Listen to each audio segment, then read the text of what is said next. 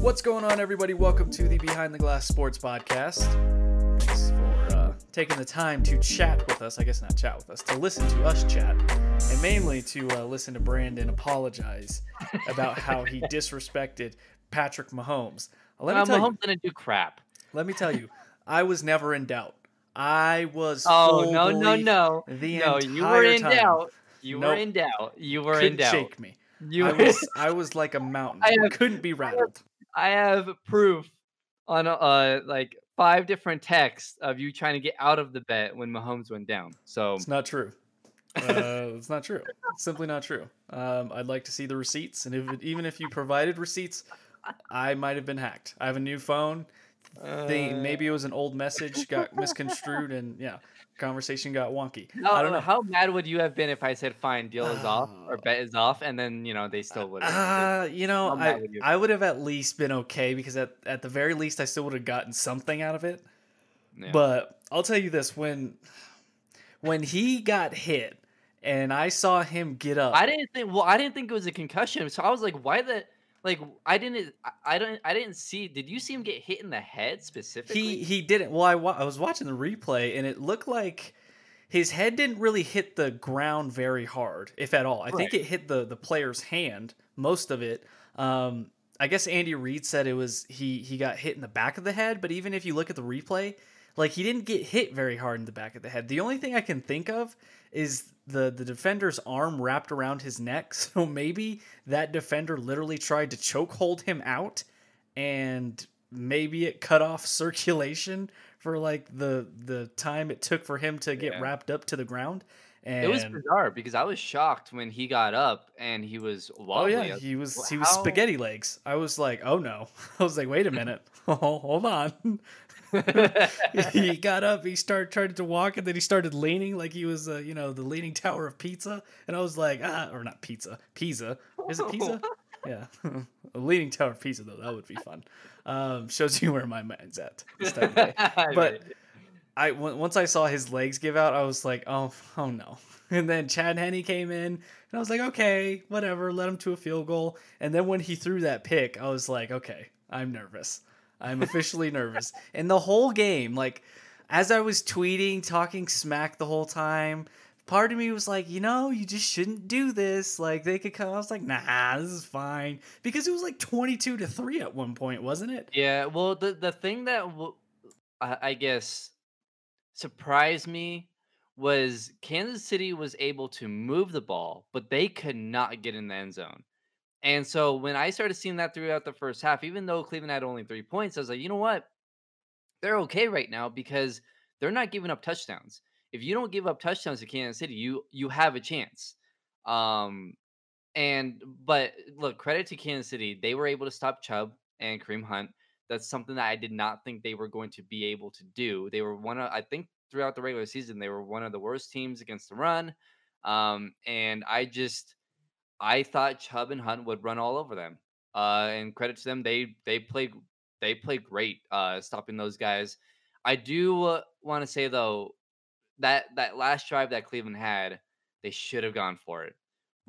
How many times has this happened when you're playing against Kansas City? And I get Mahomes wasn't out there, so I get it to a point. But even then, they've been moving the ball on you all game long.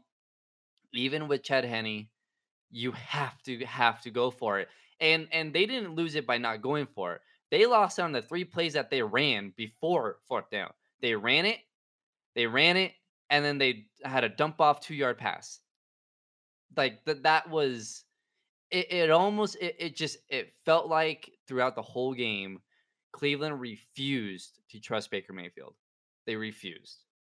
Well, and that's what lost them the game. To be fair, though, I mean, they've gotten to this point this year because they've done everything they can to minimize his impact on the game. That's why they've been so succul, is because they're running the ball. But they've been more aggressive the last few games, and I mean, they threw the ball all over Pittsburgh last week. So I mean, that's Pittsburgh though. Well, yeah, but Kansas City's defense isn't better than Pittsburgh's defense. That's the thing. Like Kansas City's defense has been rough all year long, and so I just think you have to be aggressive against Kansas City. And I thought they were going to be aggressive against Kansas City. I did not expect them to be passive like they were. And I think they could have had a shot if they were more aggressive. That's it. It's just Yeah. like the Denver game when they lost by what, 6 or whatever. Hmm. You you know, the Broncos were just passive, and you have to be aggressive against them because that's the only way you're going to win. That's the only way. And I just look, Buffalo, as if Buffalo's aggressive, they'll have a shot, but for whatever reason, and it's funny, like when you have to play, when Tom Brady was in New England, right? And teams would have a lead and they would just get so uptight and super passive. And it's like, why are you doing that? We all know if you do that, they're gonna come back and they're gonna beat you. And it happens with Kansas City. Whenever someone plays Kansas City, it's they all tighten up. And it's just that's just I did not expect that from Cleveland. But it was still, they covered. And I was saying that they're gonna give Kansas City a tough time because I think their defense fit where I don't think, well, in Kansas City we can talk about Mahomes because I just don't think he's played well for a few weeks Well, I now. think if he would have stayed in, that would have probably been a 28-10, 30-10 Well, shellacking. I don't think so because they couldn't score. I think it would have And broken open at some point. maybe. But I just throughout the whole game, Kansas City's offense, I'm really concerned. Like Mahomes, like Aaron Rodgers is right now the best quarterback in the league, playing wise. Like he is playing like he is the best quarterback in the league. Uh, Tom Brady, I think, is playing better than Mahomes right now. I think Josh Allen is playing just as well, if not better, than Mahomes right now. Mahomes might be the fourth best quarterback in the playoffs right now. Now, obviously, talent wise, he's the best, but the way he's playing, the way he has played in the last few games that he's played, and it's concerning. If I'm and I follow a couple of Kansas City fans on Twitter, on Facebook. My cousin-in-law, he's a Kansas City fan. One of my good friends, he's a Kansas City fan. So they're concerned, and it's because this team has just kind of been lollygagging all year long, or at least the past 10 weeks, and that makes you nervous. And we've seen plenty of times with other teams. If you kind of take it easy and then you get to the playoffs and you try and turn on that switch, it's really hard to do that in the NFL. In the NBA, that's different. But in the NFL, that's hard to do. I do think there probably is something to the fact that they're maybe sitting a little pretty, that they're Mhm. playing cute at times, that they know how talented they are, so they kind of relax and know that if we get into a bind, then we can turn it on whenever. So I'll give people that have those concerns, but when push comes to shove, and they need to make plays, they just do it so Yeah. easily. I mean, Mhm. it's Travis Kelsey, it's Tyreek Hill. They can do an end around to Hardman or to Tyreek, and that could be a 20-yard gain in Yeah. itself right there. So it's Well, just even their defense. I mean, Tyrann right. Matthew, holy moly. I mean, the I dude is incredible. I forgot who it was, the guy earlier in the season that gave me crap for saying Tyrann Matthew is better than Justin Simmons. But do we see now, like Justin Simmons is a really good player. Don't get me wrong, Yeah, he had a but great season. Tyrann Matthew is legitimately an all pro, and he might be, I don't know if he will, but he might be carving out a way to maybe somehow have a Hall of Fame career. I don't know if he's there yet, but if he gets like another Super Bowl under his belt, maybe another couple All Pros under his belt, which I think he's fully capable of, I mean, look out for that guy. But Yeah. I just I get where some people's concerns are because it does feel like Kansas City was playing with their food. Now give Cleveland credit because they were able to make stops when they needed to. But I do think part of that too is Kansas City gets cute at times, and I just think Yeah. they play with their food. I thought they did that against Cleveland.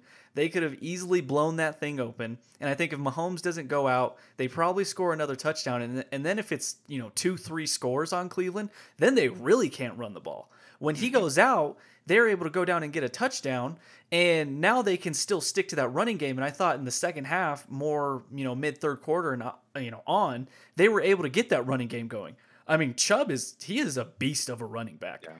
I mean, when he gets in the open field, good luck trying to tackle him. And we know what Kareem Hunt can do. I mean, we saw it when he was in Kansas City here, having to play him twice a year. And he was able to get it going. And boy, do they love throwing screens. I mean, there was like one drive where they threw 2 running back screens. I was like, goodness gracious, to throw something else in the playbook there. But give Cleveland credit. They gave them a fight. Now you can argue, well, if Higgins, doesn't fumble out of the end zone, then it's a different game. I mean, it is. That drove me nuts. Because I saw you like the rule. I mean, I don't mind. I don't love it, but I don't mind the rule. People hate the rule. Yeah. I don't know where I stand on it. I think because here's the thing: he didn't have possession of the ball when the ball crossed the the line, right? So if you fumble it and it goes out of technically by that it makes sense. It makes sense that it should be a touchback because on a kick it's a touchback. Well, because the Super Bowl 48. If instead of how stupid would that have been if they kicked the ball out of bounds, out of the end zone instead of it being a touchdown for Seattle, it ended up being a safety because they kicked the ball, right? Right. So how would that make sense if that doesn't go to Seattle? Right. That would have bailed out Denver, and then where do you put the ball at the 1? Exactly. And I thought it doesn't make sense. I thought our guy Colton made a great point on Twitter, and that's whose tweet I liked, is that, it's the only rule that favors defenses, which I completely agree with. And I mean, does it suck that you fumble it out of the end zone and the other team gets it? Well, yeah, but Kevin Stefanski, the coach of the Browns, he said in postgame, I think, I teach my guys specifically not to extend, to just take the hit and go down. And I'd rather it be at the 1 yard line than you risk that. Right. And a lot of people say, well, if the ball went out of bounds, they'd still have possession. Well, okay. But I just think it's different. I don't hate the rule. I think it sucks. Now, it sucks if you're on the other end of it. If you're a Cleveland fan, that sucks. But at the end of the day, I'm not they should change that rule. It's, well, maybe he should, if you're going to extend, that's the risk you take, is it getting knocked out. And then people are like, well, it was a helmet to helmet. Yeah, it was.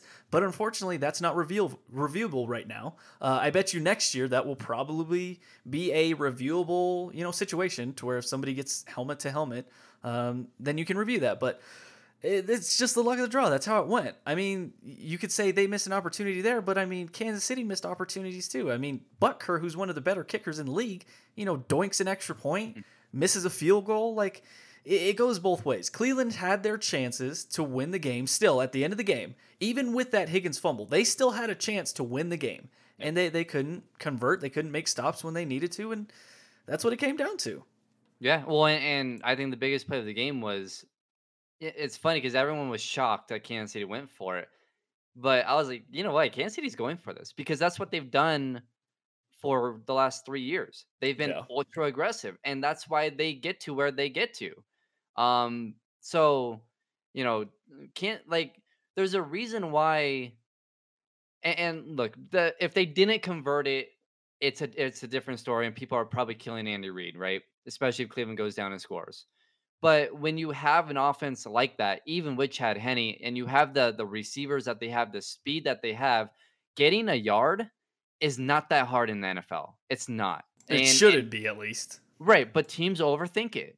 And and we see, with the Broncos, they overthink and they do something super simple and they just run the ball. And if you're not winning the line of scrimmage throughout the game, you're not going to get that. You have to be creative. If Kansas City would have just ran the ball there, just right up the middle, they probably would have gotten stopped because Cleveland has been Cleveland was playing well up in the middle. So what did they do? They ran the play action. They had Tyreek Hill go run that flat route, and it's an easy completion, and it's an easy 2 yards. It's all you need, and that's just it's everyone was like, that was a gutsy call and that was, incredible, blah, blah, blah. And yeah, it's a great call, but it's the call that he should have made. It's the call that most teams should make. Well, and I think you have to go out and win the game. You cannot just play to lose. Yeah. Yeah, or play not to lose. Yeah, we see it every year. Every year. I think when you're in those short yardage situations and you're deciding to be aggressive, you have to play to the strengths of your team. So if you're like a Baltimore or a Cleveland or a Tennessee, then running it on that play is probably the best option for you because you have Lamar, in Yeah, but I'm Baltimore. also spreading it out. Sure, So but I'm not going goal line, no receiver, 3 tight ends, and I'm just gonna well, yeah, try you and can switch up to the look to have them defend I go in something. shotgun, 4 receivers, and hand it off. Right, but I'm just saying play to your strength. Like if you're Tennessee and you have a 4th and 1, do you want to trust, Tannehill possibly throwing it to Brown, or do you want to give it to your, 250 pound running back? But if you're Kansas City, that's their strength. They have Travis Kelsey, they have Tyreek Hill, Sammy Watkins when he's healthy, Mecole Hart. Like you can't like say, okay, we're gonna key on this guy. You have to play everybody honest, and then you just have to hope to God that maybe there's an incompletion or a bad snap, or a lineman shoots through a gap and gets past the lineman. That's what you have to hope for. So credit to Kansas City, they're like, you know what? We're gonna go to arguably our best weapon on the team, which nobody can guard, and it's Tyreek Hill. And it's just a simple little, flat route, and boom, he's there. I was watching Undisputed, and Skip and Shannon were talking about it, and Shannon said that play is literally indefensible if you're a defense. He said the only thing you can do is tell your slot corner on Tyreek Hill to whatever happens, jump the outside route. Just jump it. That's all you can do. And of course, they didn't, and that's what happened because it was a little sprint out option, and Tyreek Hill was wide open. He's just too fast. You can't get out there that quick and get a hand on him. So, credit to Kansas City, they won. But I do get people's concerns about that team. It seems like they're lollygagging and maybe they're sitting pretty and they're a little too arrogant. Um, Cleveland had a chance, and that's major respect to them. I think that fan base, now nothing's guaranteed in sports and especially in the NFL. Right. So to say that they'll be back is a huge leap of faith, but I think they should be at least excited about where their team is going, the direction. You have an identity, you know what you can do, you know that Baker can succeed in this identity. Now it's just about, adding weapons to it to, propel that, adding Yeah. maybe a speed guy, adding That's what I some think they some need, weapons on like, defense. a lot of people say that he was better without Odell, and you can't argue against it with based off of numbers, but at the same time, you need those weapons. So if they let Odell go, trade him, whatever, and they go out and get more of a speed guy, sure. Or you just gotta tell Baker, and you gotta hope that Baker and Odell understand that he can't force the ball to him. Yeah. And if he does that, they'll be just fine. So, yeah, like you said, nothing's guaranteed, especially in the NFL. Um, they gotta they got some things to do. They need to work on their secondary as well. But they'll look. They're right now, I think, the best team in their division, I was just about to say that. I would say right even now, better than Baltimore. I would probably, if you ask me right now, who do I think would win the division next year? I would probably choose Cleveland as Hmm. my favorite to win that division. And there is such a thing as having too many weapons. Like that is actually Yeah, a thing. yeah. You have Jarvis, you have Odell, Kareem Hunt. Like that's a lot of mouths to feed. And at a certain point, either those guys have to say, you know what, I'll accept my role and whatever's best for the team, or it's, hey, feed me the ball. And then when it's that mentality, then things get a little crazy. Then your quarterback feels like he has to try and force it to that guy to make him happy, and it's just a bad situation. But They respect to need more Cleveland. speed. They need more speed. I think if I'm Cleveland, I go out, and whether it's in the draft or in free agency, more than likely in the draft, I grab a speed receiver. Uh, Rashard Higgins, that dude can play. So you're good there. You keep Jarvis Landry. You let Odell go. And I don't know if Kareem Hunt is a free agent or not. But if I'm them, try your best to keep that two running back tandem, whether you keep Kareem Hunt or you go after someone else.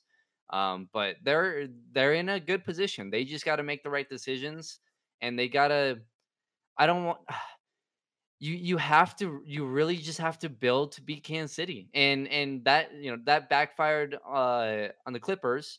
Trying to build to beat the Lakers, but I think the one thing that Denver did well was they were in the mindset when they got Peyton Manning, you have to build your team around to beat New England, and they did that.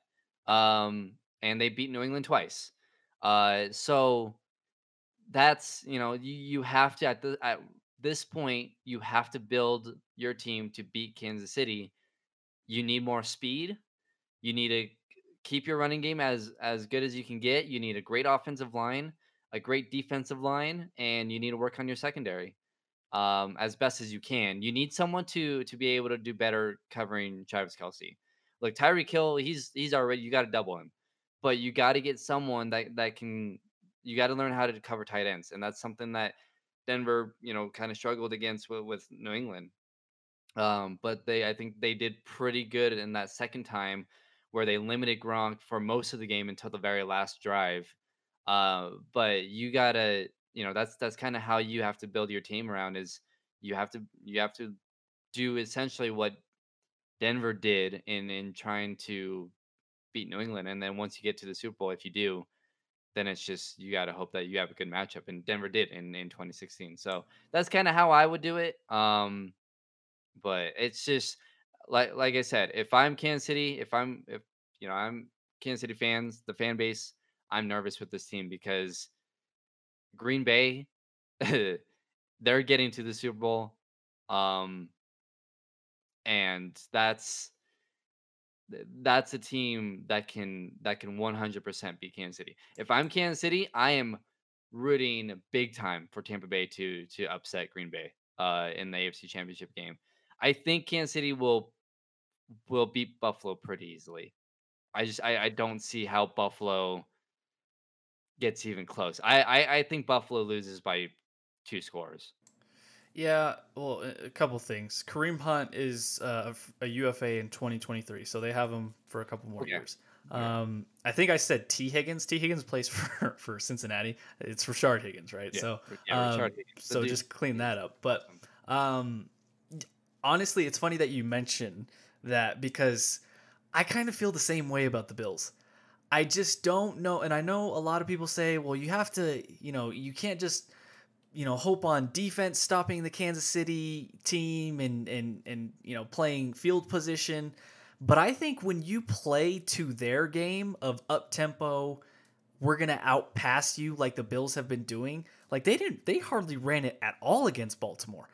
To me, that just feels like a recipe for disaster. Mhm. Well, Um, I think they threw it what 24 straight times to start the game or I'll something I'll pull ridiculous up the like that. box score, but I just think that's a dangerous game to try and beat Kansas City at their own game. Now, Buffalo, they present a lot of problems offensively too. Stephon Diggs arguably is the best receiver in the NFL right now.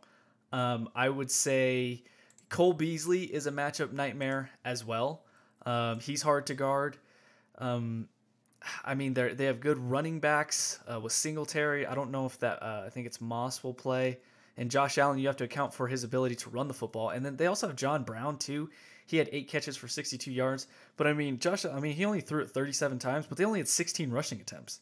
So I just think it's a dangerous game to try and play Kansas City at their game. I think they actually would prefer that rather than a team play ball control and you know try and keep the ball away from Patrick Mahomes. I just and we could just get there naturally too with the Buffalo game.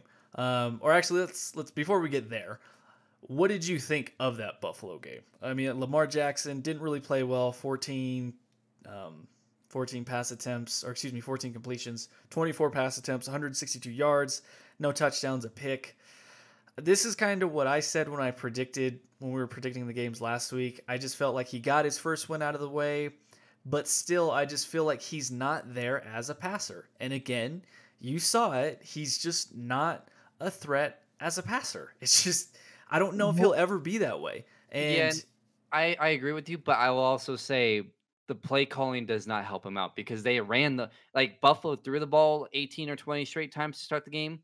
Well, Baltimore ran the ball 18, 20 times to start the game.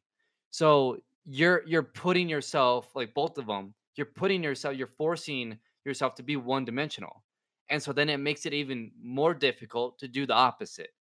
So if you're running the ball 20 straight times, when you and you're not running the ball well, then it's just the passing game is not going to work. So you have to be balanced. You have to be. You know, Kansas City has Patrick Mahomes, the best quarterback in the league, arguably, right? Well, they still run like they run the ball almost half the time. They had 24 carries and Mahomes threw 30 times. So, they are a balanced team. And these other two teams, it's why they're both offenses struggled in that game, is because they're so one dimensional. If you're Baltimore, you have to at least give Lamar a chance because by at that point, now you start throwing the ball, but you're down 10-3 and you're pressing. It's the second half.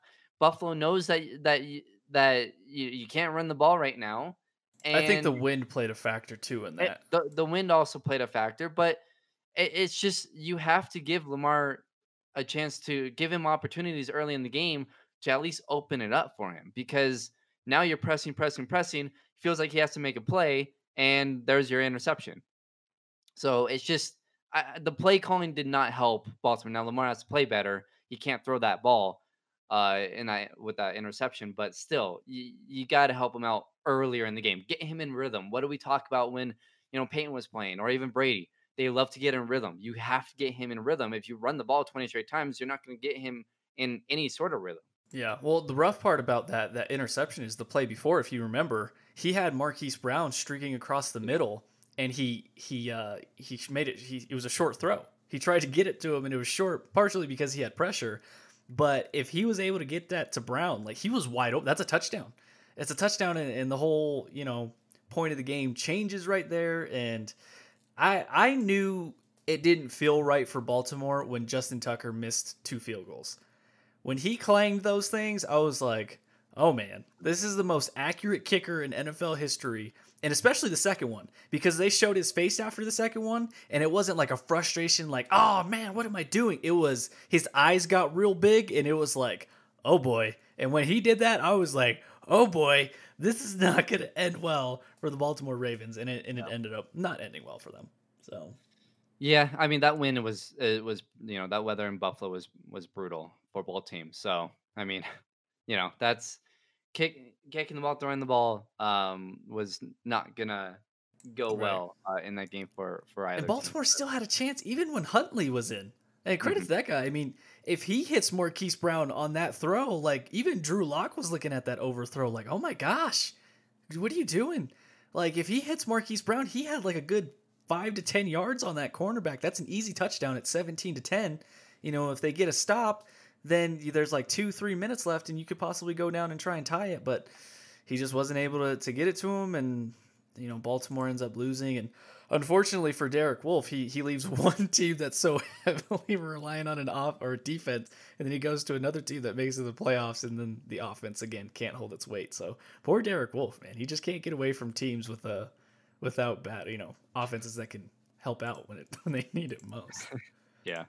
Yeah, I don't see. I'm kind of on the end where how you were with Cleveland and Kansas City.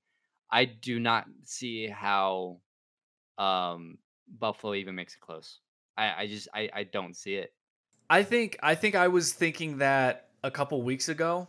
I think they can make it close because Buffalo's probably the most complete team right now. Even though they didn't really run the ball. I disagree. They can't run the ball. Well, I'm saying complete not only from. can they not run the ball, they refuse to run the ball. I mean complete as in terms of like offense and defense. I think their defense has really stepped it up. I think they're playing at a high level at the best time that you need your defense to be playing, playing well. And they have the firepower to score. I think they have the firepower that can, push Kansas City, that can make it tough on them. I don't know who's going to stop Stephon Diggs. I really don't. Cole Beasley, like even if you double Stephon Diggs, I mean, you still have John Brown and Cole Beasley to worry about, and they mix in Isaiah McKenzie. Yeah, does that sound familiar, Broncos fans? Yeah, Isaiah McKenzie. He's been a gadget guy for them that scored a handful of touchdowns this past regular season for them. They have weapons, and like I said, even when you take away all that, then you have to worry about Josh Allen running the football. So I think they can make it a game. I just don't know. It goes back to, do you trust Josh Allen? Because there's still times in games where he misses throws, and it's like, ooh, that was a bad overthrow, or that was a little wonky on the accuracy. He has to play his best game. He has to, because if he comes out and he throws a pick, or they get down early, it's just not going to end well for them, I don't think. But I think they can make it close. I just still, I'm of the mindset that I will believe Kansas City will lose when the clock hits 0 and they have less points than the other team. I get everybody's concerns about they're not playing their best right now. That team is legitimately the NFL version of the Golden State Warriors during that run. That offense is so inevitable that when they want to turn it on, they turn it on. And not only do they turn it on, it goes to nuclear level and it just explodes on you. They can score so quickly. I was watching the highlights of the Texans game from last year in the playoffs, and they were down 24-0. In the third quarter alone, or second quarter alone, I think it was, from 13 minutes, they scored a touchdown. Then I think in like 10 minutes, they scored a touchdown. Then 8 minutes, they scored a touchdown. Then like 2 minutes or less than 2 minutes remaining, they scored a touchdown. And they go up 28-24 at halftime. I was like, that's all in one quarter. So Buffalo has to really play the most perfect game, because if you don't play Kansas City, here's the thing. Kansas City, and I tweeted this on Sunday, not only are they uber talented, but they get the best bounces right now. They get the most amazing bounces, like the fumble out of the end zone. So even when you do play them great, they get a bounce that goes their way. And it's just, everything's just falling their way. So you have to literally play perfect against this team. Yeah, I just the the only reason why I don't think it's gonna be close is just because I don't like how Buffalo can't run the ball, and Kansas City, there's here's the thing. Kansas City's secondary is really good.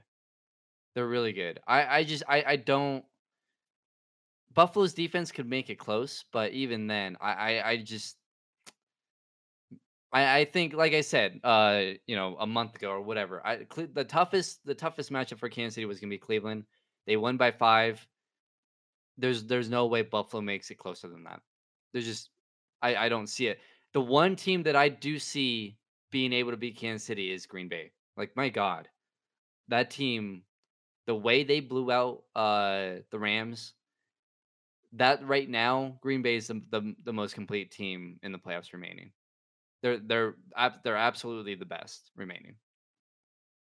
So Yeah, well, and they have the quarterback that can match Patrick. And I'm looking yeah, to see where both teams were rushing the football. Kansas City was 16th during the regular season, 112 yards a game. Buffalo was 20th, 107 yards a game.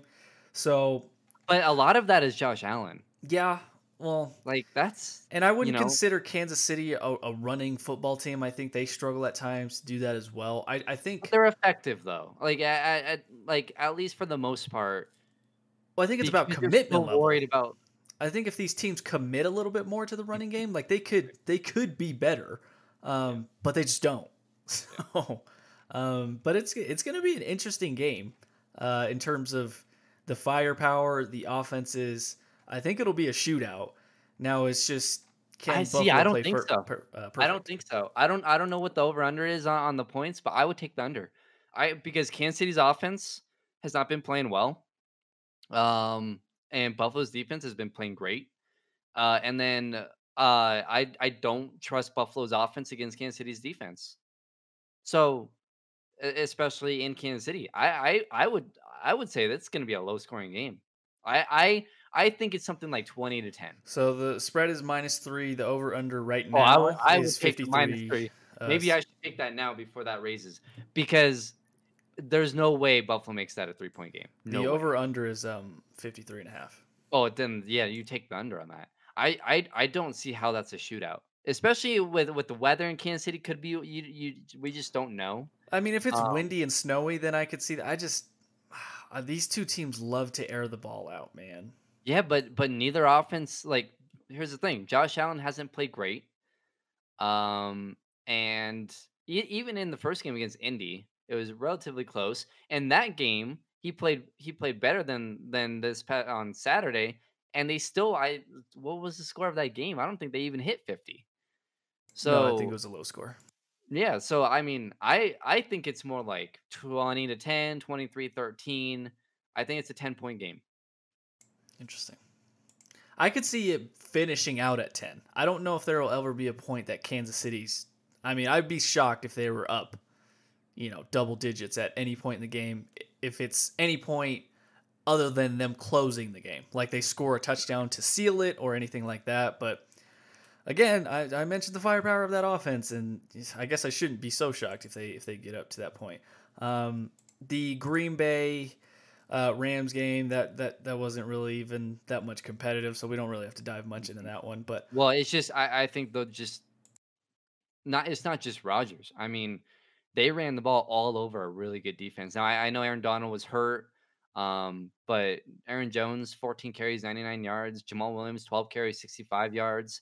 I mean, they ran for 100. The running backs ran for 191 yards. Rodgers had -3. So I just that team, their defense is really good. Uh, their run defense isn't great. Cam Akers really killed them at certain times. So, but I think that Green Bay Tampa Bay game is gonna be really good. I think it's gonna be a really. I'm curious to see what the spread on that is because I feel like that's gonna be a pretty close game. Um, I don't know. I do think Green Bay wins, just because I think they have the more balanced team, and at the end of the day, I think that's just that matters. so it's Green Um, Bay -3.5 right now and a 50.5 over under. so I would take I mean I would take the over. I think both teams score, but I don't know. I feel like it could be a like something like Green Bay winning by 3 or something. Dude, Rodgers had 48 touchdowns and 5 picks this year. That's insane. Yeah. I mean, Tom had 40 touchdowns and 12 picks, and it didn't even feel like Tom played that great this year, but Mhm. that was his stat line. That's scary, by the way. His first year in Tampa Bay, he threw for 4,600 yards, 40 touchdowns, and we're like, man, Tom Brady sucked this Yeah, year. yeah. Like if you would have asked me to guess what Tom's numbers were, I would have probably been like, maybe he got over 4,000. Maybe he was somewhere like 28 to 35 touchdowns and 12 to 15 picks. No, he had 40 touchdowns and 12. And Aaron Rodgers, like 48 touchdowns and 5. That is insane. Monte Adams had 18 touchdowns. Yeah. I didn't even, and I'm looking at Mike Evans' stats. He had 70 catches for 1,000 yards, 13 touchdowns. Like, that's insane. Yeah, that's gonna be a high scoring game. I don't know why the over is so low in that game. I don't know. I mean, usually I guess in playoffs games, you don't see too many Yeah, shootouts. but the fact that the Chiefs Bills has a higher line than the Packers Bucks kind of makes No, no maybe it's sense. because those teams are more likely to air it out. Well, I don't know. I mean, you look at the stats of their quarterbacks for Green Bay and Tampa, and it tells you otherwise. I don't know. That's going to be a fun game to watch, though. Mhm. These are both going to be fun games to watch, I think. Yeah. Tampa Bay versus New Orleans. We talked about it on the last podcast. I just felt it was too hard to beat a team 3 times. And Drew Brees it's time to hang those things up. It's not good. Yeah, I think the way they were talking to after the game, I don't know if you saw. I just feel like Drew Brees is probably going to retire, and I think more so New Orleans is ready to move on. Probably. Yeah. You never know. He might return for one last year, but that's probably the most he's going to get. Right. Well, I mean, Um, when he's coming back out at the end of the game to hang out on the field with his yeah. family, and then Tom Brady comes over to talk, which was a really cool video, by the way. I don't know if you saw that. Tom Brady coming back out onto the field, Mhm. talking to him and throwing a touchdown pass to one of his sons. That was really cool. Yeah. I just think he's probably done. I also saw on Twitter somebody caught a video of him, I guess, talking to Jameis, saying, "This is your team now." I couldn't really make that out of his what he was speaking. That's kind of funny that he's telling Jameis that. I don't even know if Jameis is the for sure future quarterback. They still have Taysom Hill there, but he's like, "You're the quarterback. This is your team now." And Jameis is like, "Me? Are you sure? Are you sure?" uh, but it's for teams like New Orleans and Pittsburgh, welcome to the party, my friends. Welcome to the party of trying to find a quarterback. Good I luck. guarantee you they find a quarterback quicker than the Broncos. Well, it depends on how high they're picking. You know, I mean, if they go a free agent quarterback, then maybe. But I mean, it's not easy to find a guy in the draft, especially when you're a good team. I would venture to guess that the Saints will still be a good team. I don't know if they'll be a super playoff competitive team next year. Maybe they're hovering around 8-8, 9-7 next year. But I mean, it's going to take a while. Like, you rarely find a quarterback unless you already have one stashed away. Unless this is like a Brett Favre, Aaron Rodgers situation, a Joe Montana, Steve Young situation. Like, you rarely have that go your way. So, I mean, all I'm saying, New Orleans fans, Pittsburgh fans, brace yourselves because Yeah, this I is think dark the more days. concerning one is Pittsburgh. Oh yeah, Jameis can be a solid quarterback. He just needs to, not throw not 30 throw it to the other. interceptions. Maybe Jameis is colorblind. I don't know. Maybe Jameis. We're wearing white uniforms today. Okay, all right. I won't throw it to the other ones today.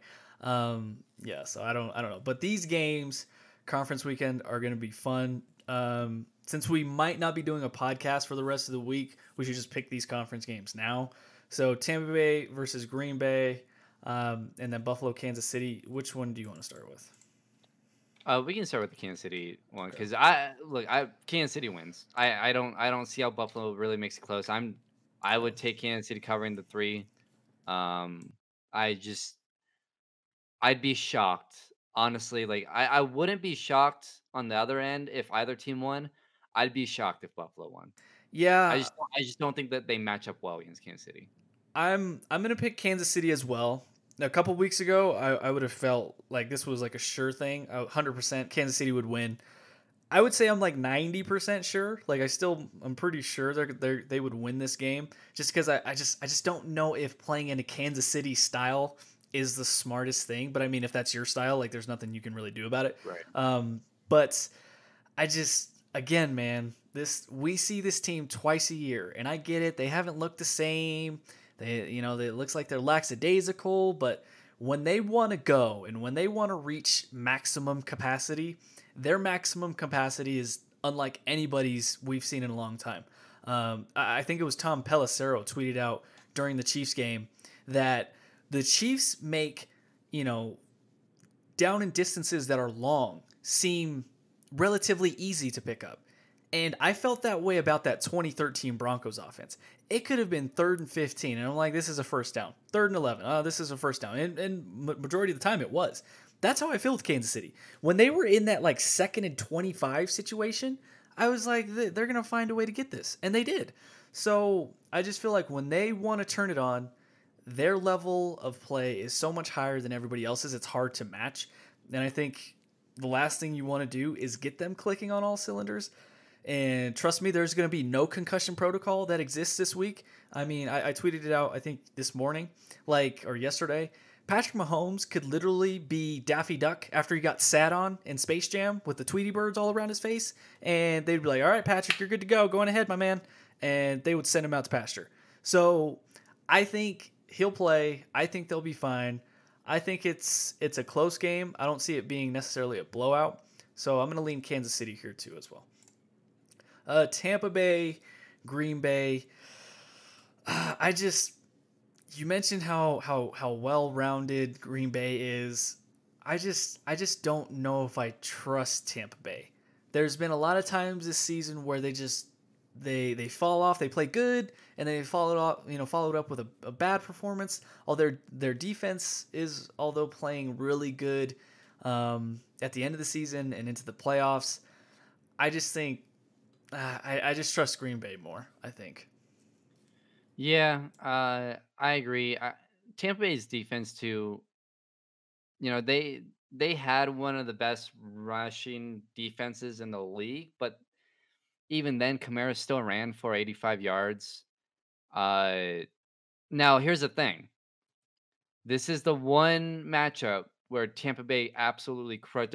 Tampa Bay beat one playoff team during the regular season, one, and it was Green Bay, and they beat them 38-10. So that's why I'm a little bit more hesitant of picking Green Bay just because of that first game. Aaron Rodgers, we talked about how good of a year he had. In that game, he was 16 of 35, 160 yards, and 2 picks. Jamal Williams, 4 carries, 34 yards. That's pretty good. But then the others, I mean, Aaron Jones had 15 yards on 10 carries. Um, they seem to have had all their weapons.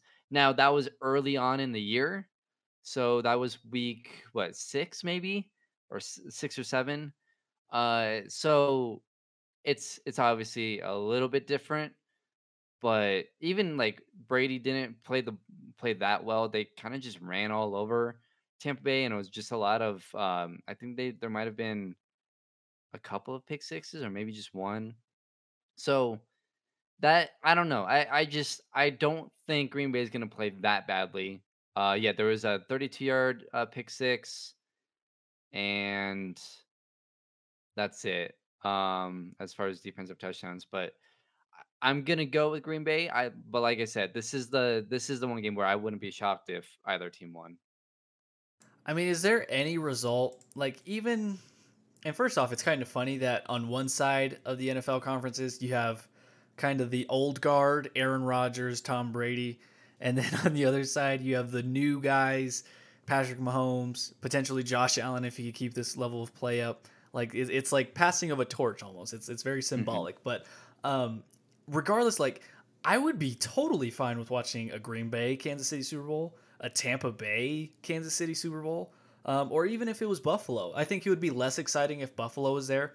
Yeah. I think if I had to rank them, I'd probably want to see Green Bay, Kansas City most, then Tampa Bay, Kansas City because of the Brady Mahomes storyline. You have the goat right now and potentially the future goat that will overtake him. It would be like if MJ and LeBron were able to play each other.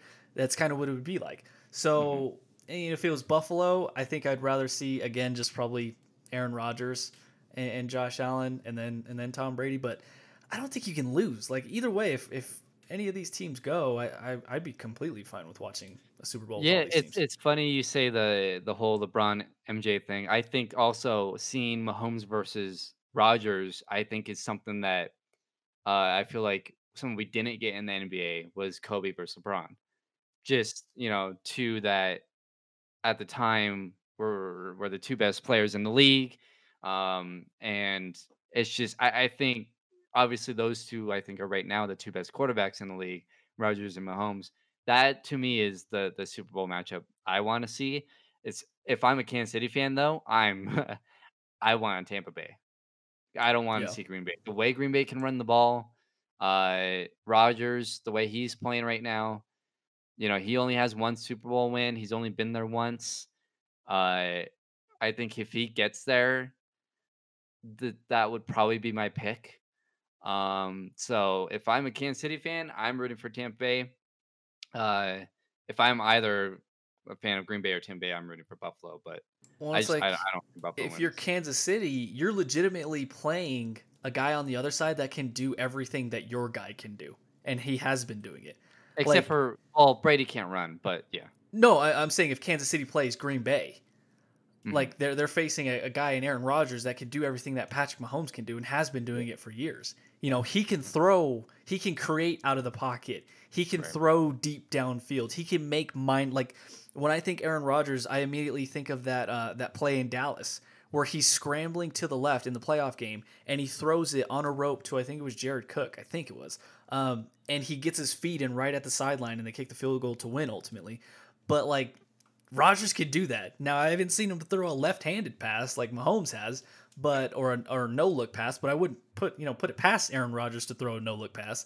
Like he has that arm talent as well. So that would be fun. I think like you, that's my top one is Green Bay, Kansas City. I think that would be great. But even if we got Tampa Bay, Kansas City, I think that would be fun too. I just don't know if Tampa could make it close, because they did I kind of get their I think faces that's a kicked close in. game. I think that's a close game just because the way they beat Green Bay in the Well, it regular was season. it was close the first time around too. Actually, I think Kansas City only won by a score, like 3 points. So Yeah. Well, yeah, they were up. They were up Well, big, but they were up big. Tampa was able to come back and score a touchdown, and then Kansas City got the ball back, and it was a wrap. So, Right. Yeah, yeah, it maybe it's was a that close game. classic during the regular season, Kansas City just getting up. Yeah, they got up 17-0 at the half. They were up 20-7.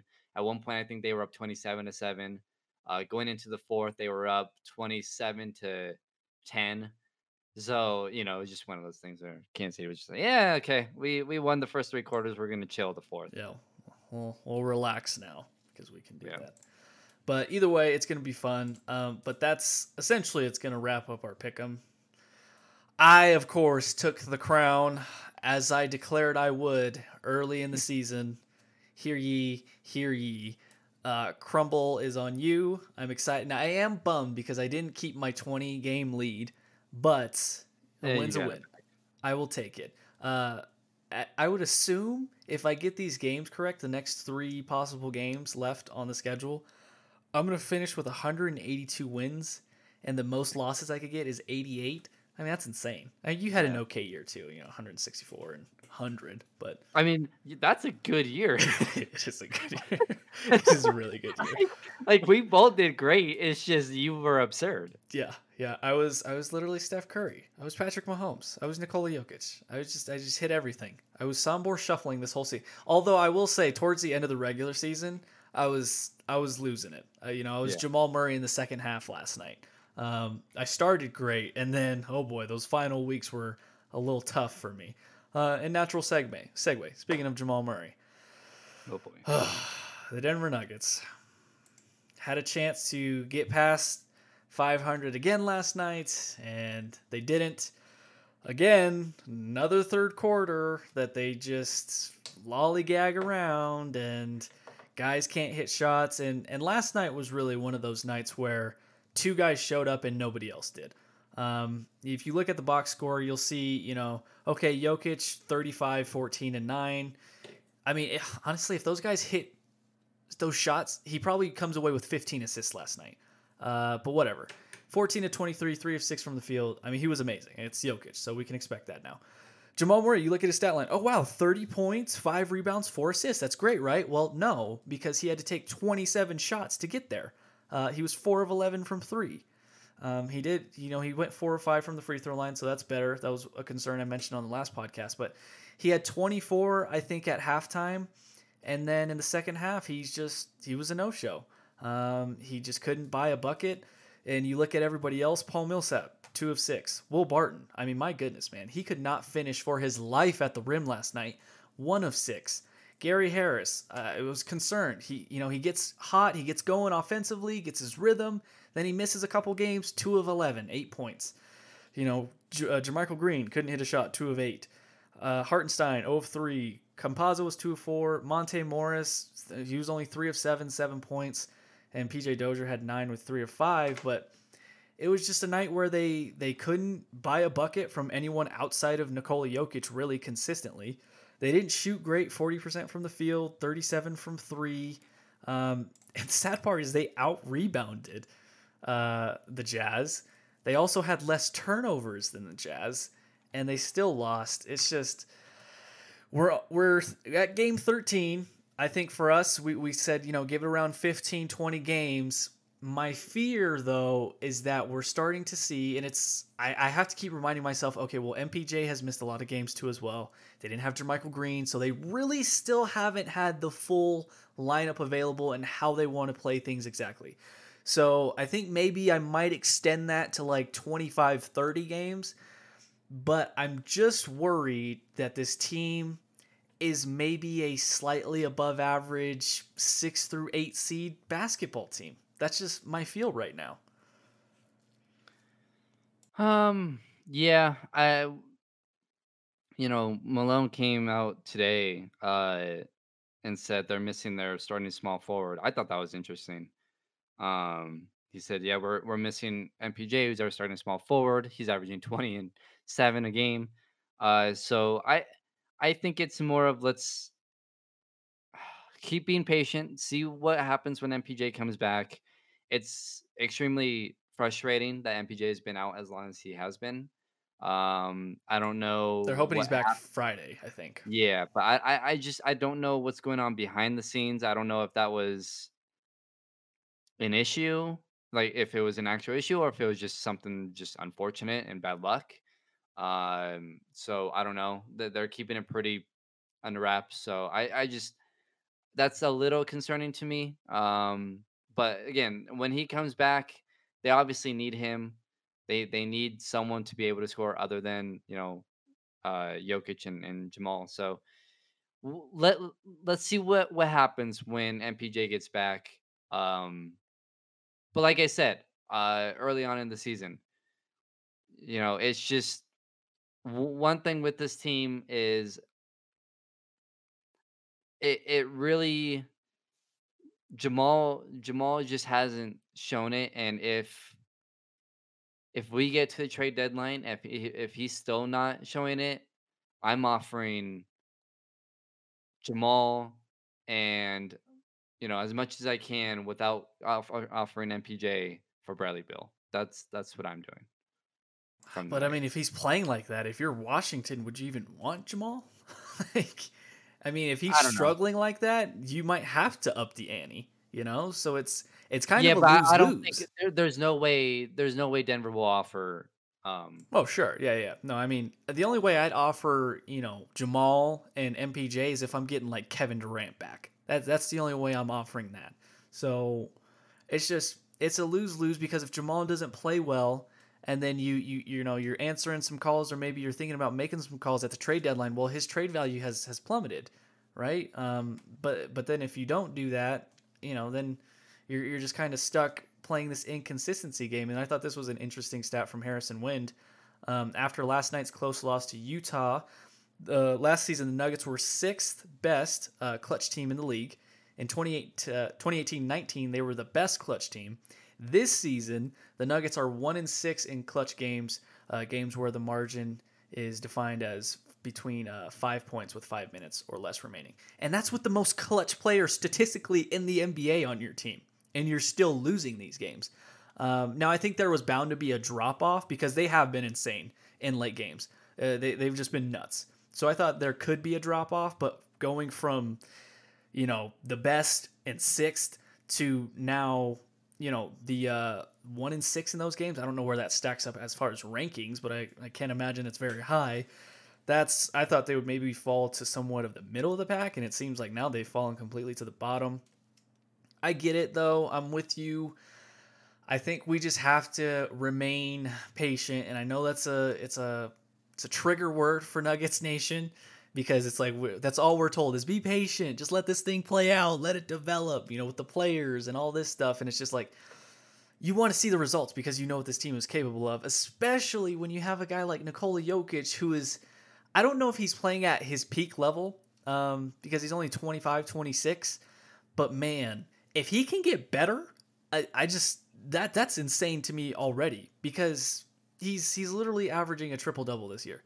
And if he's not top 3 in the MVP voting right now, then people are they're just ignorant.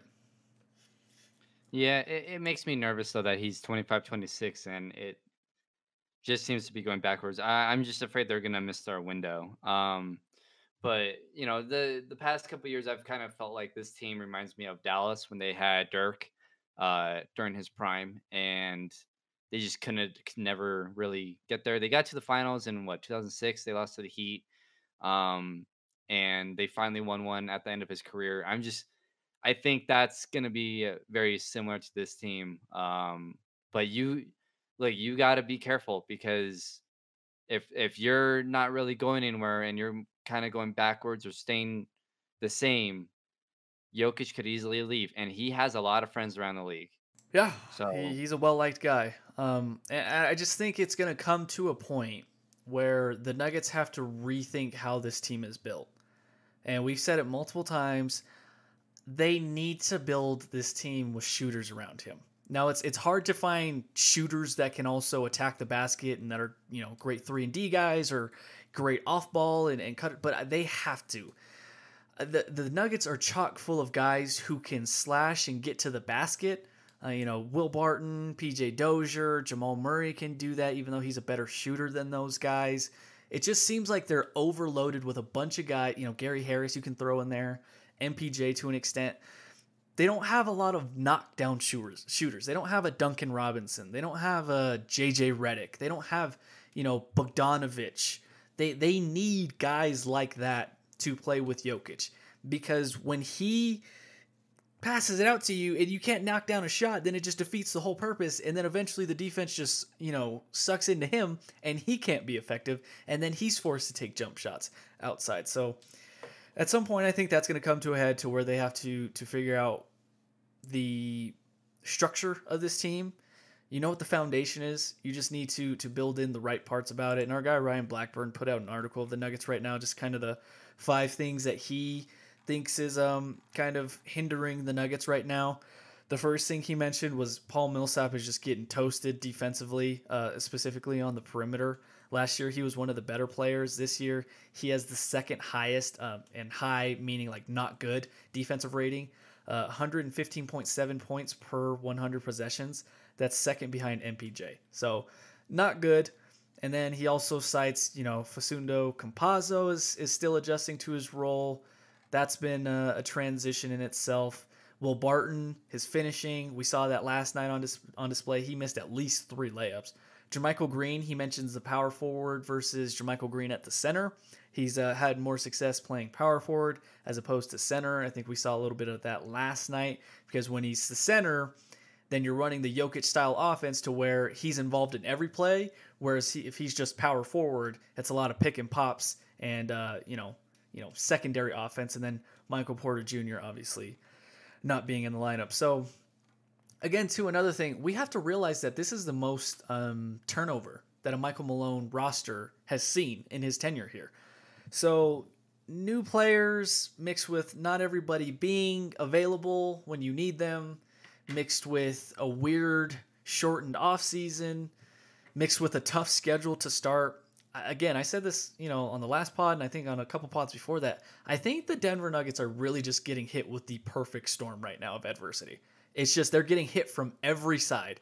And I guess credit to them for staying at 500 or around 500. But, I mean, when you look at their stretch coming up, you got OKC tomorrow, but then you have 2 against Phoenix, Friday and Saturday, back-to-back in Phoenix. Then you go to Dallas. Then you have Miami, who, albeit has struggled. Miami's 4-7 this year. Did you realize that? Yeah. Well, they've had Butler out for a lot of those games. Okay. I was going to say, I saw that on their standings. I was like, oh my gosh.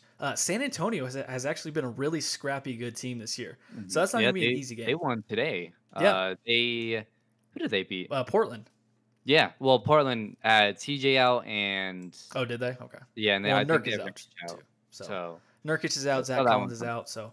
but no, San Antonio's been a tough team. That's a team that you can't just, disrespect this year. And then you have Utah. So that's a tough little stretch right there.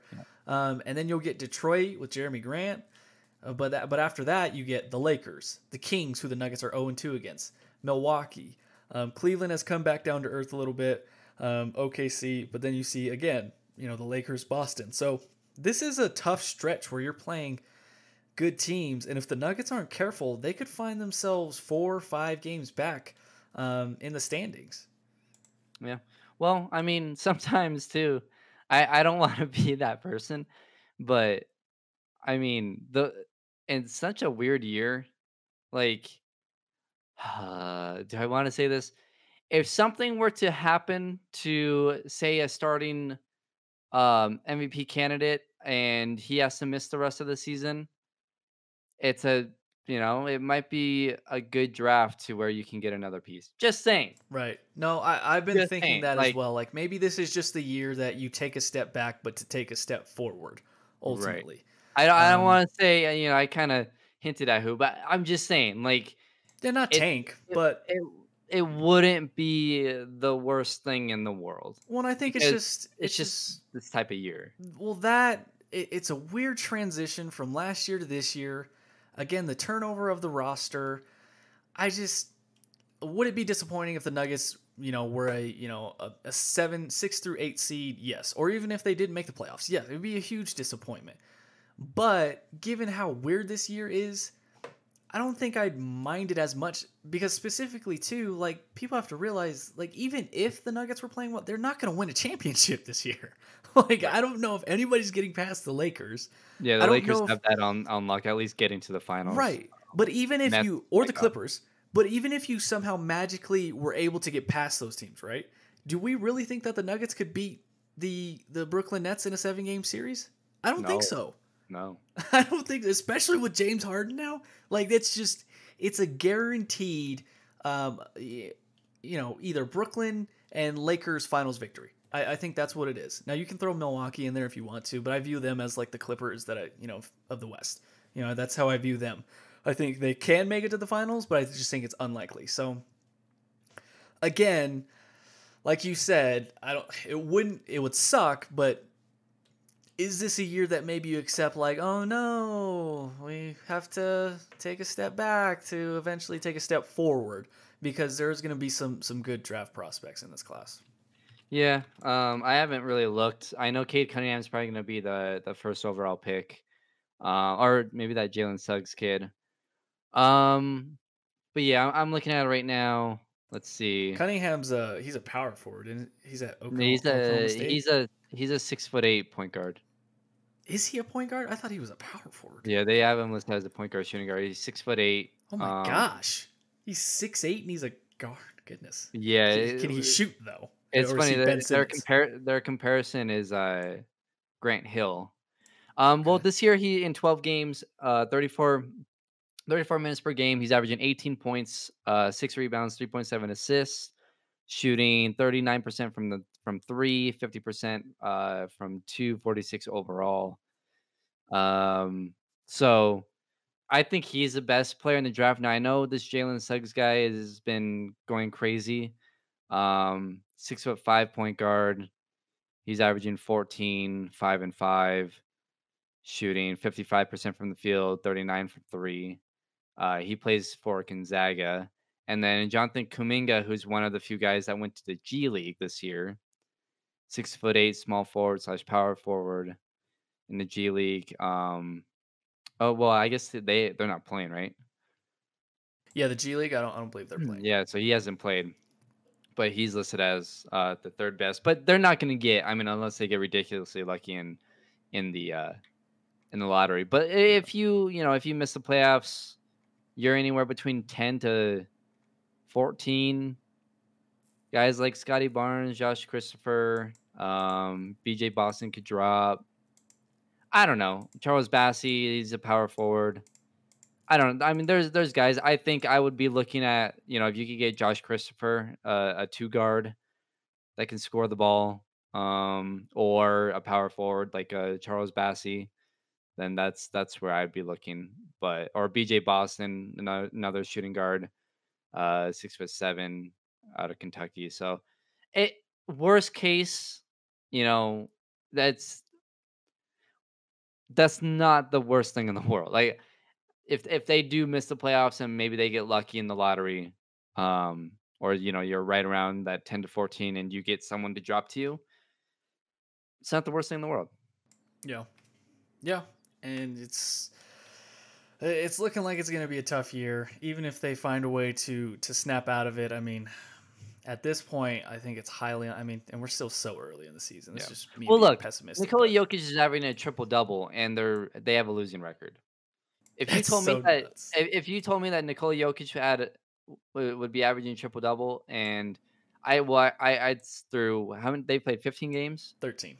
13. I would say if he had a triple double, I'd say they're 9-4. Yeah, yeah. Well, and if you told me that and said that, well, they're a game back 500 through 13 games, I would have said, okay, well, Jamal must have gotten hurt, and MPJ must be struggling, or he got hurt as well, because Well, to be there's fair, no way. MPJ's only played 4 games, Right? and Jamal missed what 2, 3. So Has he missed I mean games? yeah, Yes. that's pretty much exactly what's happened. So I mean, look, at the end of the day, they're a game out of the fifth seed. Like San Antonio is 8-6, so I mean they're game and a half out of No, the fifth Jamal's seed. played. He's played 12 games.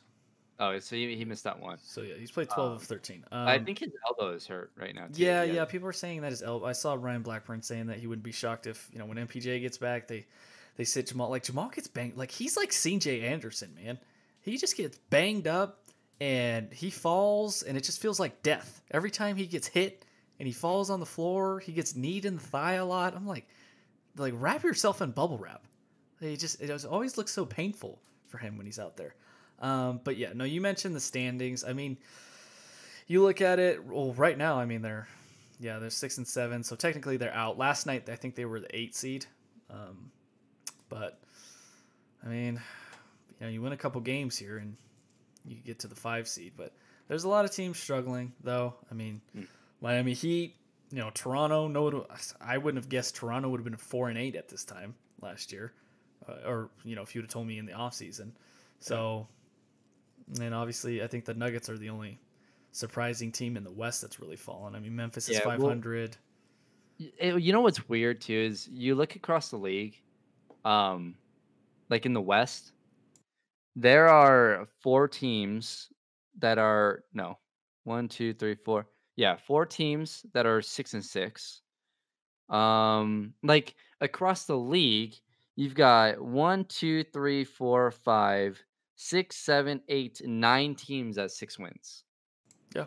Pretty much right around 500. And, you got, I mean, teams that are right around 500. I mean, there's a whole long list of those teams. So it's just a weird like year. Like you got 2, maybe 3 teams on each side that have a pretty good record. One team has or 2 teams have a great record in the Lakers and the Clippers. And then you've got 3 teams that have a terrible record, or Yeah. maybe 4 teams. So like it's just one of those years where you got you got a couple teams that are really good, few teams that are really bad, and then everyone else is right around the same. Right Well, around and 5. the teams with the exceptional records, I mean, they have top 5 players. LeBron, AD, Kawhi, Right. And Giannis, if you want to include Milwaukee at 9-4.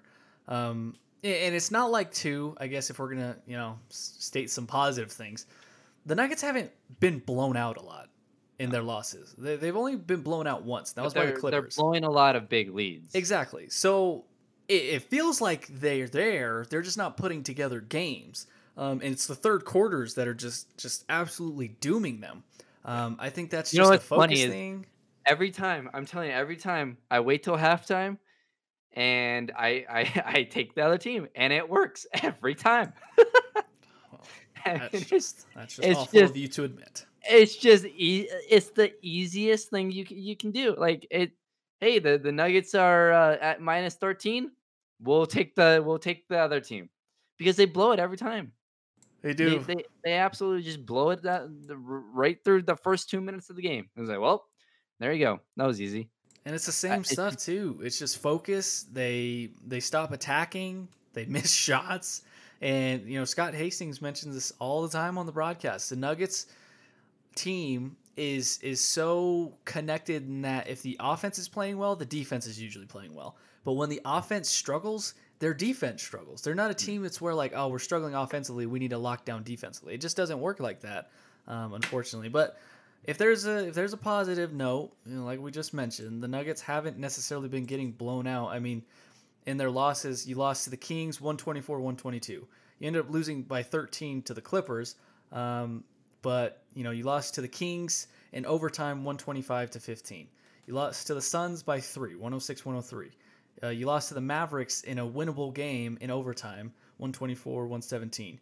You lost to the Nets in which you were up 18, 122-116. And then you lose to the Jazz the other night, 109-105. So they're not getting like their faces kicked in. So it's not a situation where I think the Nuggets suck. I don't think they're a bad basketball team.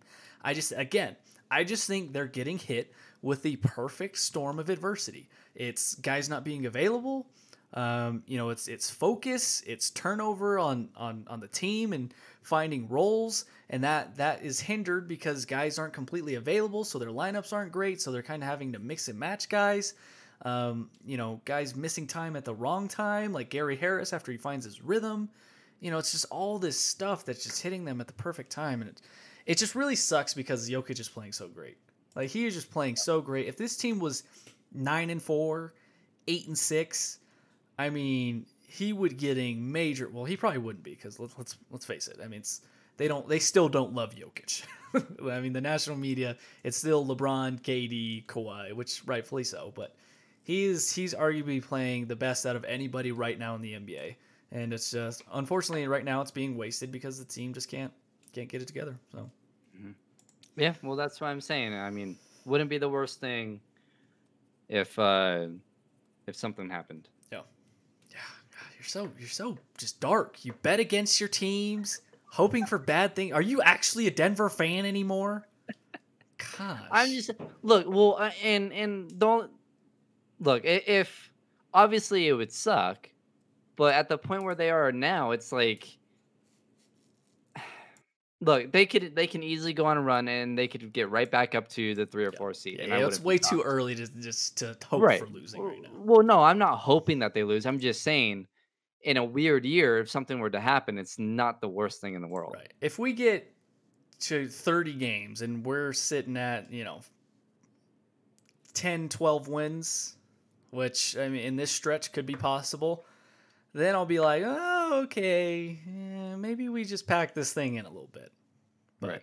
I don't know. It's going to be an interesting offseason, or not offseason. It's going to be an interesting season as we go through because will Tim and that front office, will they overreact to this? Will they get scared? Like, I'd be curious to see what their mindset is right now. The one thing I'm afraid of is that you're too patient. In this league, you've got to make moves if you want to win. And, it's... Will they regret not making that James Harden trade if they wanted Jamal Murray?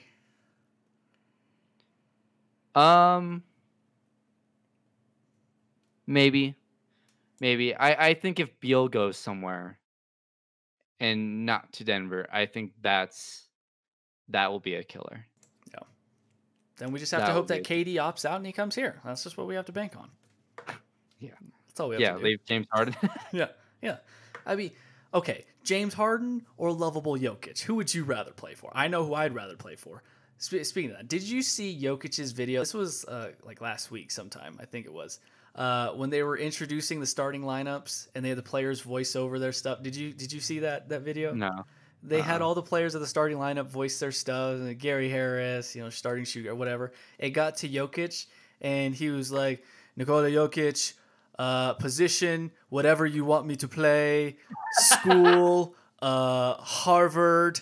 It was hilarious. I'll have to find the video and send it to you. But position, whatever you want me to do and play, school, Harvard. I was like, he's amazing. He's the best I could have ever asked for. Gosh. All right. That's going to do it for us today. We thank you guys for tuning in. We know that the podcasts are going to get cut in terms of frequency during the week, but we're going to try and at least get one done throughout the week. So we appreciate you guys rocking with us. And let me check real quick. Where are we at in terms of our road to 1K? I know we're close. We're at 978, man. 22 plays. Come on, people. We're almost there. Next time we have one, we'll hit 1,000. I think after this episode, we'll be at 1,000. So that'll be really cool. But for Brandon Stoll on the other side, I am Stephen Priest, the Pick'em champion, Crumble champion. I really wish they would respond to me. I give them so much free publicity on social media. It's not even funny. They liked a bunch of your. They like it, but they never respond. There's times. Well, yeah, but there's times the ones I want them to respond to is where do I send my resume to be a part of the cookie making process? How do I get to be a cookie maker and make the big decisions of what flavors get made? That's what I want them to respond to. I want them to sponsor us. Oh, yeah, me too. I'm so. This is really sad. But what's really sad is I will have $60 in Crumble cash. That's insane. I might have diabetes by the end of this year. But what is really sad is Crumble has apparel, and I'm seriously considering buying a hoodie. I have a problem, but I don't know if I want it to go away. But no, those are the tweets and posts I want them to respond to. Hey, Like, guys, seriously, where do I send my like? They think I'm joking, but I'm like literally not. Like, I really want to make cookies and decide what flavors are made. If not, I'll take the entry level job of breaking the cookie during the Instagram video. And they liked that tweet, but they didn't respond to me. Like, they think I'm joking. I'm being serious. I might have to write a letter to the CEO. It's really making me angry. Just clip this out and tweet it to him. Honestly, it's making me angry. So look, okay, no, Steven is going to tweet this out to Crumble. Okay, yeah, this is our message to them. Okay, Yeah. it started here. Yeah. All right, Crumble cookie. Hire Here's me. what I want. Okay, it's like a hostage situation. if you want to sponsor us, that'd be great. Be amazing. I know we don't have to get a lot of listens, but we're going up. We'll We're going change up. it to the Crumble Podcast. Yeah, we'll change our name. Sure, we'll the Crumble Sports Podcast or something. And It would be my honor. I would like a hoodie in that deal. That's what I would want. What now? Tell them what you want. So many things. Where do I even start? I would love to just try every cookie that is made.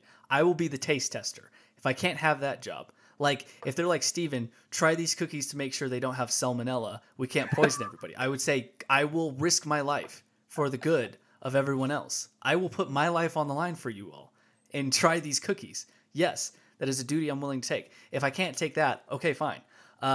Can I help make the cookies in terms of this week we're going to have lemon snickerdoodle fudgesicle flavor? I want to make that decision. I don't know who gets paid to do that decision, but I want that job. So if we can do that, that'd be cool. If we can't do that, okay, fine. I will settle for the cookie breaking of in the videos on Instagram and Twitter. My hands are nicely moisturized. I think I have attractive hands. I think I would be a great hand model. So now if I can't do any of that, I will settle for just being, the notary of writing down the recipes and making sure they're dispersed out to all the stores. If I can't even get that job, then I'm just depressed. I don't know what else I could do. So okay, yeah. Well, send that to them and we'll see what happens. Yeah, they think I'm joking, but I'm really being serious. They do. Like every time they like it, I'm like, but okay, like you liked it, but like respond to me. Like honestly, have you applied for any? Do they have any jobs? The only thing you can apply for is to make the cookies, and like I don't want to make the cookies because I'd eat the cookies. So like it's not good. You can't eat your own product. No successful business person can live like that. Okay, then I would get fired. Then I'd be sad. So no, that's not. It wouldn't be a healthy relationship. It would be very detrimental to me and them. So just love me, Crumble. Why don't you love me as much as I love you? Let's see. This week they got Snickerdoodle cupcake. Yeah. Biscoff lava. Yeah. I don't know. Lava. I think they have frozen hot chocolate. Yeah, frozen hot chocolate. Oh my gosh! Like who? Have you tried their ice cream? No.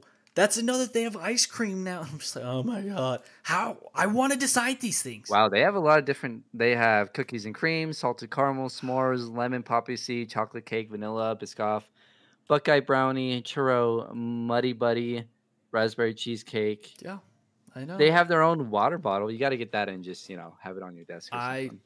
Don't tempt me. Like, careers.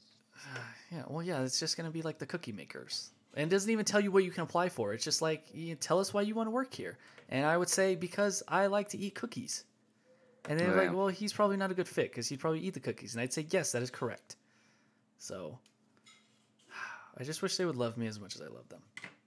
Yeah, they got socks. They got toddler youth hoodies.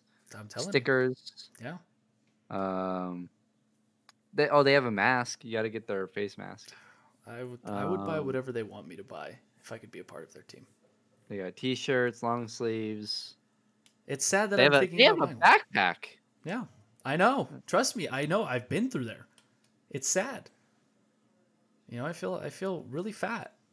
It's like a obese person like going like if McDonald's had an apparel store, and buying McDonald's apparel. It's not like and like their merch is really cheap. Like their water bottle is $10. Mm-hmm. Their hoodie is only $35. Their backpack is only $30. The face mask is $3. That's cheap. Nah, Well, see, compared to other places. Now I'm gonna have to go to the website. Now I might actually buy something. Their long sleeve is $25. The I Love Cookies crew neck is $30. That sounds like it was made just for me, honestly. I really like the black one where it's like the pink, lettering right there. That's just. Oh yeah, that hoodie. Yeah, I love it. Yeah. There's also a white one. Yeah, I wish they would sponsor us. I wish they would, stop ghosting me on social media and actually respond to me. It might get to the point where I have to step it up and like DM them every day. Like, guys, like I'm actually being serious though. Like, how do I get a job there? And we'll see. Maybe they're just not hiring, but you're on their list. I would hope so. With how much publicity I give them, I give them so much. Gosh, they're just living off of me. They're living in my head rent free, and I'll gladly let them live there rent free. Unbelievable. All right, that's gonna do it for us today. Thank you guys for tuning in. We might do one next weekend or this weekend, but worst case, we'll somehow get one in to preview the conference championship games and whatever happens with the Denver Nuggets, and if there's anything crazy that happens with the Denver Broncos in that amount of time, we will unpack all of that. But for Brandon Stoll on the other side, I'm Stephen Priest Jr. This has been the Behind the Glass Sports Podcast.